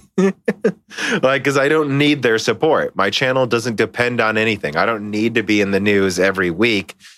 And that's why I've taken so long to do this. But I'd say that's what it is. And, you know, and if this channel can grow big enough, it's growing a team, traveling more, visiting Hot Chips every year for sure. Maybe going to E3 if that doesn't die immediately. Going to Xbox and PlayStation reveal events. Going to all of these things, you know, trying to get into some AMD, Intel, NVIDIA, GTC.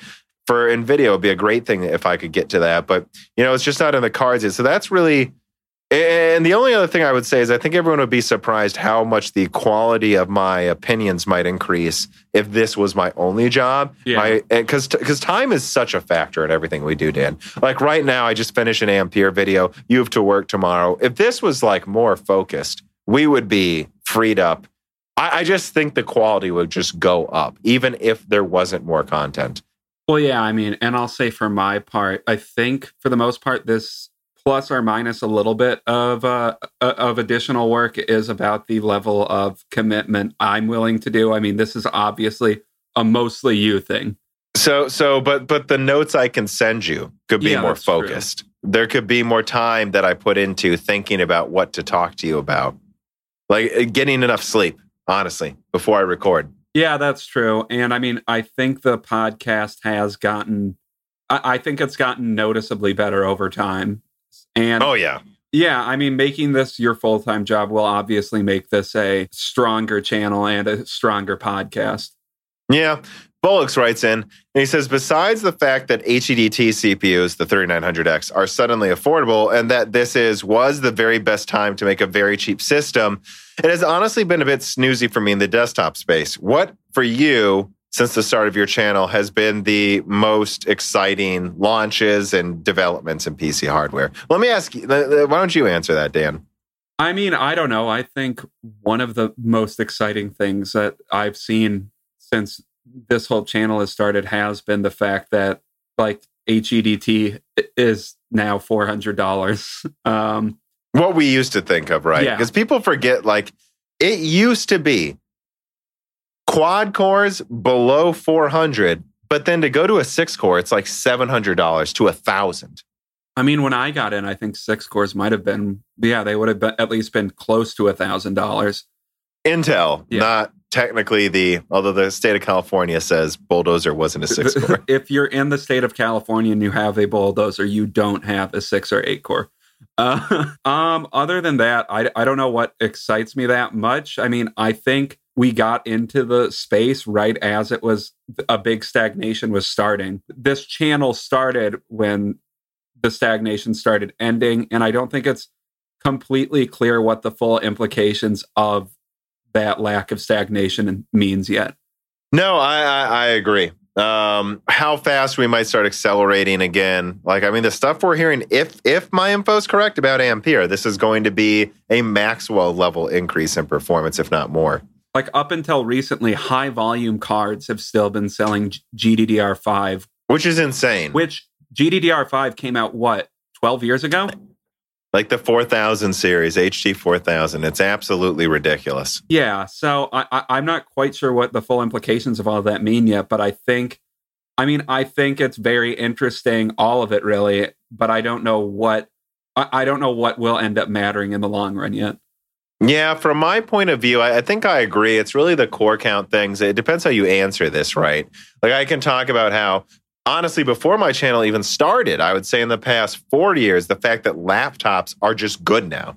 Like, there's no compromises. I can get a slim Asus laptop that has an RTX 2060, an 8-core with 16 threads, and it has a 6-hour battery life. That's insane.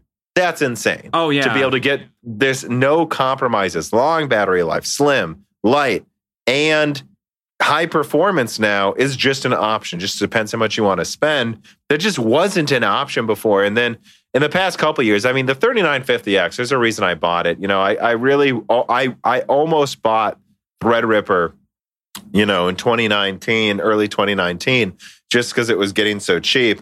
But I waited and just seen, I mean, really think about it. The 3950X takes up around the same amount of space as your Phenom 4 did. I mean, your Phenom 2x4 did. And it's 16 cores, 32 threads, and it doesn't use a ton of energy. It's quiet. It uses 100 watts. That's it. Uses less energy than your quad core, Dan, when we got into PC gaming. It's absolutely ridiculous. I mean, yeah, and I think, yeah, more cores is obviously incredibly significant. And once again, like I said earlier, once the status quo, which I'm saying the console is status quo, is 8-core, 16-thread, I think multi-threaded tasks are going to be very important soon for gaming. And frankly, a 4-core, I would say, almost just doesn't cut it at this point in time. Yeah, I agree. Let me blow through the rest of this here. But, you know, I don't know. Again, these questions here are kind of the celebration portion where we're just going through, you know, lingering questions you guys might have. Jose writes in, is there any improvements or goals that ray tracing technologies are tying to reach other than DLSS? Like, is there some algorithm or hardware that we know we can develop and will improve the performance of ray tracing technology? Okay. I kind of see the question here. So, like, is there something else coming out that will kind of synergize with ray tracing like DLSS did? You know, I'm not really sure how to answer that question. It's really quite a large question. I honestly just think, like, in terms of like what's going to make ray tracing work even better, and it's just going to be when we start finally putting co-processors and ASICs, FPGAs that are meant to do one task on devices. Well, yeah. I really just think that needs to happen. I know I've already said that I've been told Zen 4 might still not do stuff like this, but I just think it needs to happen. Well, yeah, and I know we've definitely talked about that off mic at least, and I think we have on mic, but like the idea of FPGAs and ASIC or just dedicated hardware to doing a specific task will become more and more important as the limits of Amdahl's law become more evident. Yeah. All right, Dan, this one's for you. That's why I put the text here, for those who don't know, in the script in yellow. This is a Danny question, so he notices it.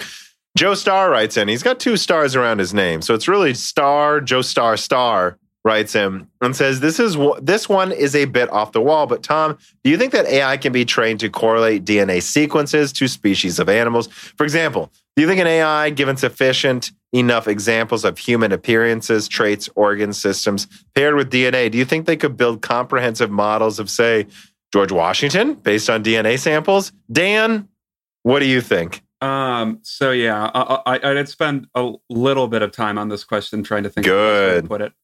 But Okay, so for the first question, because I like how you say, for example, when you're asking two fundamentally different questions. So for the first one, can an AI be trained to correlate DNA sequences to species of animals?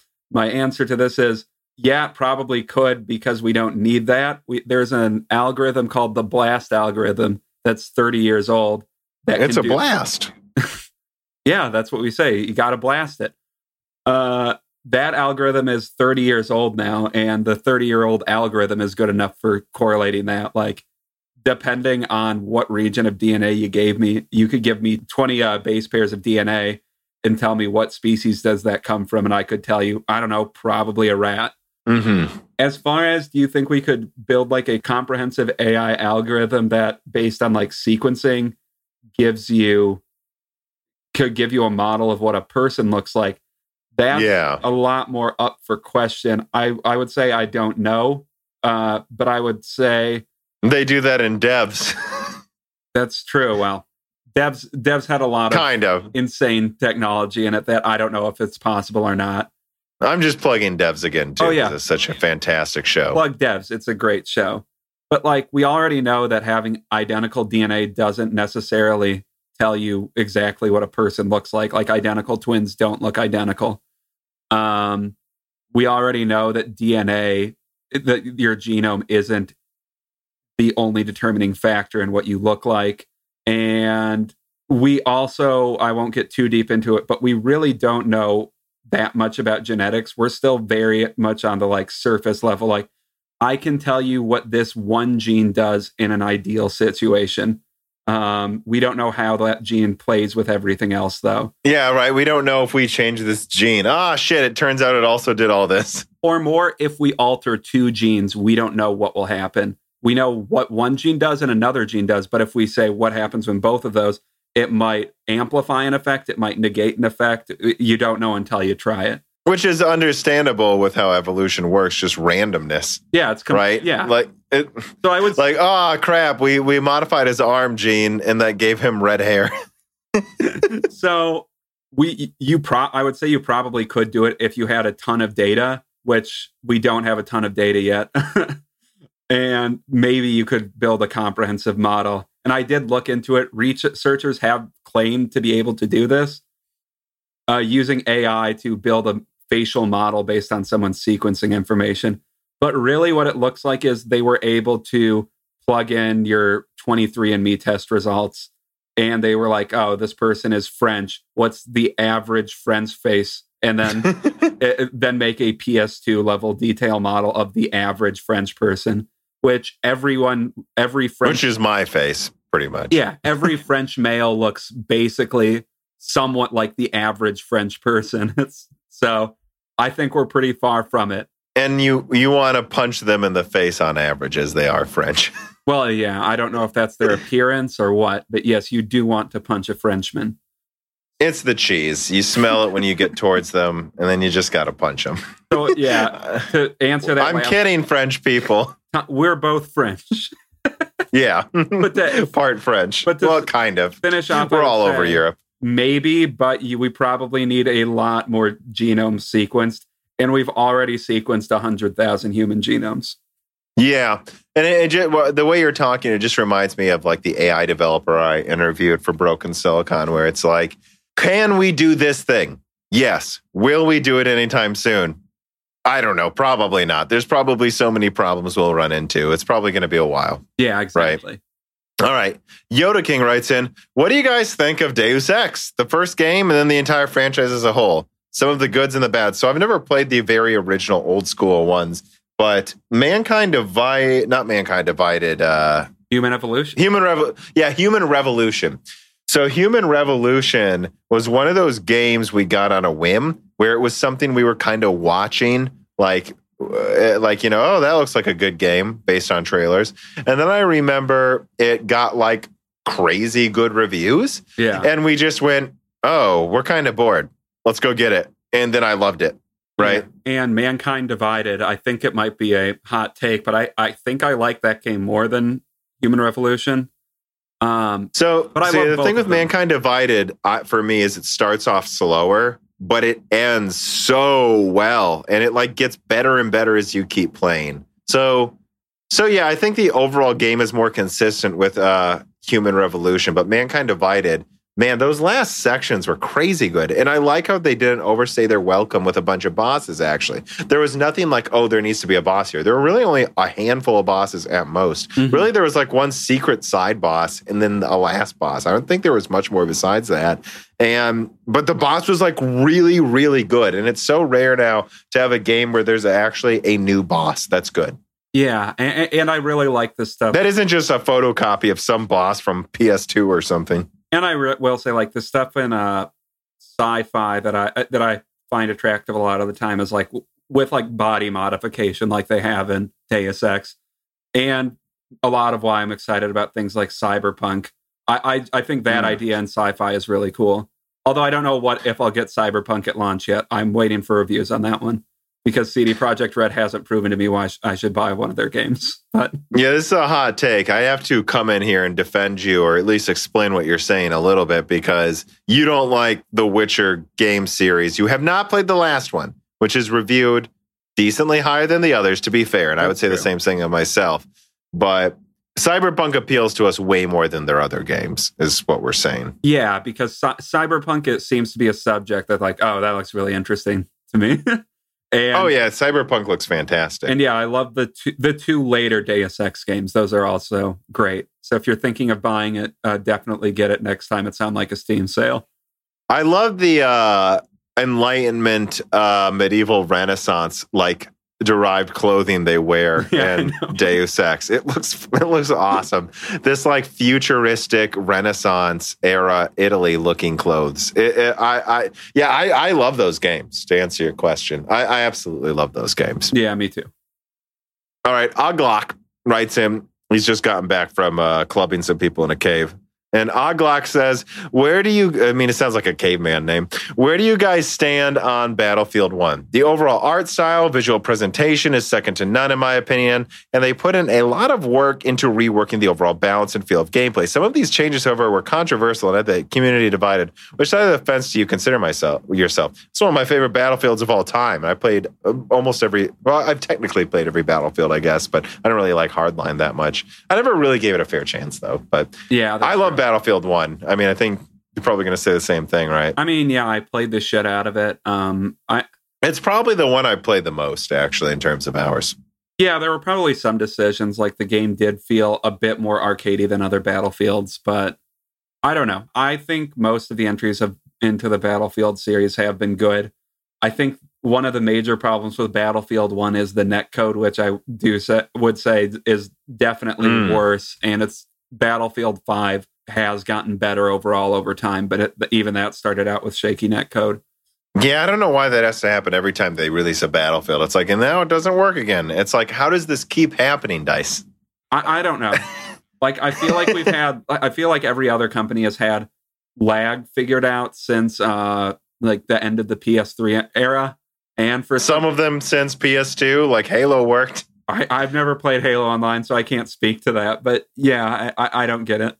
Yeah, and I mean, SOCOM worked on PS2. The only difference was they allowed you to use a dial-up connection back then sometimes. And so the problem really wasn't that there was lag. There really was no lag. The problem was some people were competing with dial-up connection. And they were hard to shoot when they zigzagged and teleported around.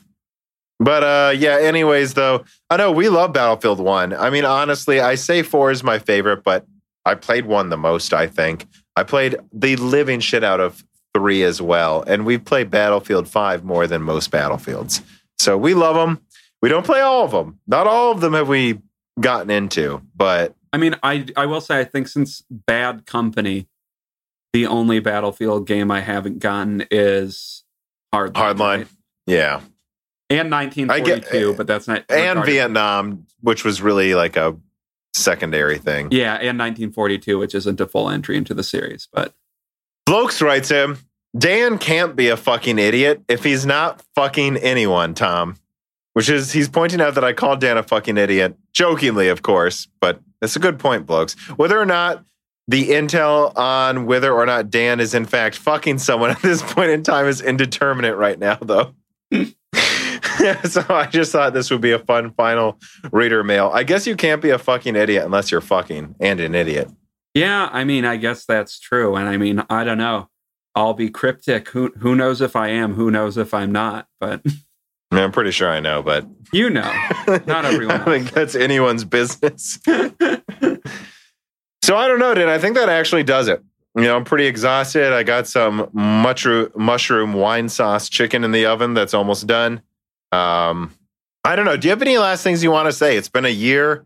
We answered some goofy questions, some off-subject questions, which you guys are free to ask us. I can't promise we'll answer every reader mail, although I think we answer like 95% of them or more. If you guys want to ask anything, we'll answer it if we choose to, and I don't know, Dan, what do you think? A year of Moore's Law is dead, let's say. Year of Broken Silicon. I don't know. I've been, I think we've done a good job. We've quickly skyrocketed to being one of the better tech podcasts out there. I don't know. Not to toot our own horn, but I think so, yeah. It was weird when I started, and it's weird now to me that anyone feels like listening to me, but it's never going to stop being weird. If anything, it'll just get weirder until like 5 years from now, we're used to it.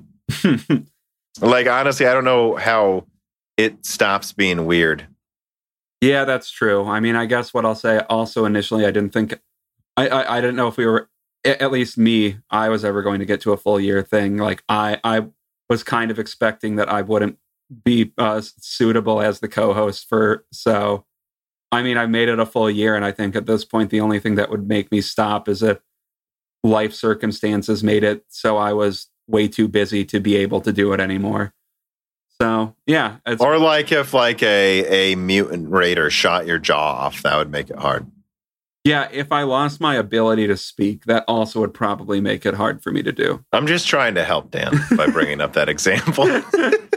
But yeah, I think there's no way around it. Just to answer one thing you touched on, Dan. I mean, come on.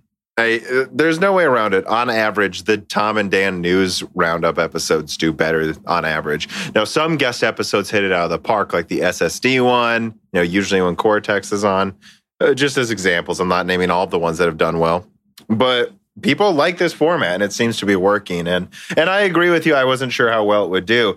You guys got to remember, I started this while I was like, it's like, I don't know, I had no intention of this becoming my job. I was like, if I could just get to 7,970 subscribers on YouTube and maybe 1,000 listens a week on a podcast, and then I just make a video every few weeks and a podcast once a month, that would be great. But it's grown into this gigantic thing, at least relative to what we expected. And it surprised me as well, is what I'm saying. Yeah. I mean, I remember you mentioning how many people were watching and subscribing to your channel, and I was like, oh wow, it's actually picking up some steam. And now when I thought, oh wow, people are actually subscribing, you're now like 50 times bigger than that, which yeah, it's a milestone. You're actually I didn't think it would get this far, and I especially didn't think it would get this far this fast. Yeah, well, thanks for doubting me, Dan, you piece of shit. That's what I think. I'm sorry, Tom. But Dan, you're not just doubting me. You're doubting us. I mean, I guess that's kind of true. You're a doubting Dan, which is really a better name alliteration-wise than Doubting Thomas. Well, alliteration-wise, it's infinitely better because one has some degree of alliteration and one has none. But I think with that statement, we are getting loopy and it's time to stop. Okay. We wanted to give you guys some extra conversation, some honest talk just about whatever you wanted. And I think we've done so. It's the anniversary. Let's do sling some extra tent for the masses. And we've enjoyed having you for a year. I don't know what's going to happen next. Another year would be great. Well, I don't know. We'll see. But remember, we're looking to make this my main job, to hire more people if possible. And all you patrons and anyone who shares our content in the free feeds, all of you zany hitchhikers make this possible. So thank you for listening to us. Honestly, yeah. I don't know what else to say. It sounds so ridiculous, but thanks for listening to our lip smack around. Hey, and air. You also have to add in the fact that not only are our lips smacking around, but air is going through our vocal cords as well. Shouldn't you be spending less time correcting me and more time recreating George Washington? True. I don't know if I'll ever recreate George Washington, but maybe. Well, I mean, I think we could certainly, maybe we couldn't use him right now. I guess I don't know what he would do if we recreated him. All right. That's it. Thank you for listening. This has been 1 year. There will be another year for sure. And stay safe out there, everybody. Yeah, I hope I was at least okay. Dan is okay. The following podcast was brought to you by the YouTube channel and website Moore's Law is Dead. Moore's Law is Dead and Broken Silicon are trademarks of their creator, Tom. That guy is me, and I am indeed the creator, editor, writer, and showrunner of Moore's Law is Dead podcasts, videos, articles, and other media. However, Moore's Law is Dead is a team, with Broken Silicon co-hosted by my brother, Dan, audio editing by Gerard Cortez, and select technical editing by Carbon Cry. You can find all of our information, including how to get a hold of us, at www.mooreslawsdead.com. And if you are a fan and would like to send mail or other hardware, please mail parcels to Moore's Law is Dead, P.O. Box 10468, Peoria, Illinois 61612. And speaking of fans, without exaggeration, the patrons are solely responsible for the continued distribution of the content you just listened to. And so if you have some extra money, but only if you do, please consider supporting us. For just $2 a month, you get access to the exclusive podcast Die Shrink, voting on subjects of future podcast episodes, the ability to have your questions read aloud on Broken Silicon, Die Shrink, and Loose Ends, and of course, the Moore's Law is Dead Discord full of like-minded people who would love to meet you. I am one of them. The Discord is only at $1, and at higher tiers, you get access to ad-free episodes of Broken Silicon, the back catalog of Flyover States podcast, thanks in the credits of videos and podcasts, and other perks as well. And if you cannot afford to support us, please just share Moore's Law is Dead videos and podcasts with friends and family on social media and Reddit. And give Broken Silicon and Flyover States a 5-star review on Apple Podcasts. All of this really does help so much more than I think anyone realizes. If you'd like to advertise on the podcast or a person of interest who would like to be a guest, please reach out to the email address mlhbdead@gmail.com. But as I said, this podcast would not be possible without its fans supporting it. And so now it is time to give a personal thanks to the greatest of the fans. The following supporters are at the 10 gigahertz or higher producer levels. Bootman, Carbon Cry, Dean, Benny Berlin, Justin Yant, Thomas Rupp, I Love You, Lynn and Jim, Bollocks, Jordan Betcher, Muhammad Al-Kawari, Frederick Lau, James Krasta, Justin Parrish, Zachary Martin, Terrence Aaron, Brad Medlin, Phil S., Thyrister, The Ninth Dude, Greg Renegar, John Bible, Chrysantine, Night Rogue 77, The Mechanical Philosopher, Lebo King Kilo, Fatboy Diesel, Daniel Hyde, Matthew McMullen, Christoph Novak, Neil X01, Matt Salem, Aaron Close, Sexy, VI Pass, Sadler, Richter Cohagan, Alethros, Telos, Caden Pictel, Greg T. Wanchik, Jacob Barber, Exoti, Wendy Care Bear, Matthew Lane, Paul Jones, Jan Rounder, Rubber Ducks, Edward Huff, Ali Robertson, Hard4Room.com, Jonathan, Drita Full, Evan Dingle, Nick Neasy, Dominic Deward, Harrow P. Bureau, Wayne, Sam MacArthur, Total Silo, TSPCFS, Michael Costa, Andrew S., Blake, Aaron Keith, AJ Klein, Endless Logins, Hector Santana, Justin Brannon, Arcon971, Trevor Powers, Garrick Scholl, Elinya, Joshua Staveness, Daniel Nishbal, Job, Hardware Numbers, and Alex Carastillo. And of course, thank you to Sahara for the music.